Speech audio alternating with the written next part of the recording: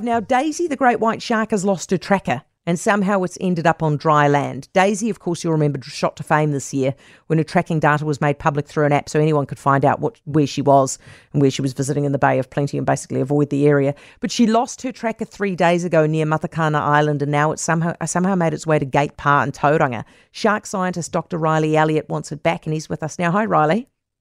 Good evening, Heather. Thank you for that intro. Okay, so now I understand, Riley, you know almost exactly where the tracker is that right? Yeah, I mean, it's the beauty of an innate tracker is that you can look where it is, but it's only accurate to a certain degree, and the most accurate reading I have on it is a location in Gate Pa on Cameron Street, right by the Smith and Boyle panel beaters, and that is accurate to about 200 metres. So you can imagine you could stand there and yell for it, but it ain't going to come to you, and it would be kind of awkward going and knocking on everyone's door, but that's why I'm trying to do the polite thing and put it out there through the media, get word of mouth, and you know, grandma talked to grandpa and uncle and auntie and brother and sister, and hopefully someone goes, oh, crap, I picked that up and put it in a rubbish bin because I thought it was rubbish. What does it look like? Well, it looks like a mini blimp, about the size of a small beer can. It's got an aerial on it. It's got a steel trace on it that goes to a little metal dart. But it'll be covered in like algae and seaweed and barnacles potentially. So, you know, my hope is that someone picks it up and go, oh, this looks kind of weird. Let's put it in the glove box for now. And here's this and gets in touch. But someone might have picked it up and thought it was rubbish and was a good Kiwi and put it in the bin and now feels a bit ashamed. But that's fine. We can then track it down through the rubbish guys. So basically, I'm just looking for anyone who knows anything about this tag. It was picked up off Papamoa Beach.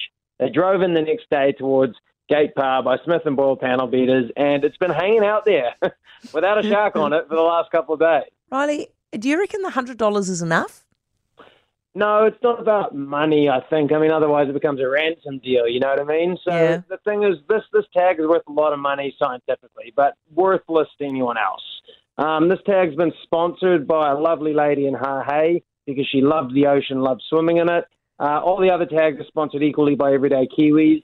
It's named after her tractor, you know, so like this isn't like let's ransom this thing. This is the community working together. And as we've seen on my Facebook post and your guys love the sharing of these, it's popping off. People want to do the right thing. It brings out some weird kind of innate, I don't know, Easter egg hunt or something in people. And it's brought a lot of people together. And I think that's the fantastic thing about this project because we're at the end of the day, we're talking about sharks. And how did it get off the shark?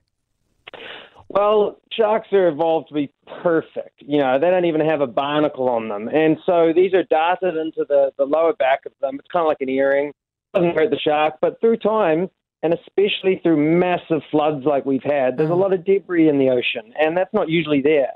So these could have like got caught on a big log and been pulled out. Equally, you know, it's been on the shark for 6 months, and that's pretty successful in shark science. And in that time, we've learned a lot about their movements. Like Daisy loved hanging out inside the flags right on the school holiday start and surfing with the surfers. And yet everyone still enjoyed it, you know, because we're learning about our backyard. And, you know, that is the goal of this project. And if we get these tags back, we can redeploy them and continue to learn more. Good stuff and know where to avoid because the sharks are there. Riley, appreciate it. Dr. Riley Elliott, shark scientist. For more from Heather Duplessis Allen Drive, listen live to News Talk ZB from 4 p.m. weekdays or follow the podcast on iHeartRadio.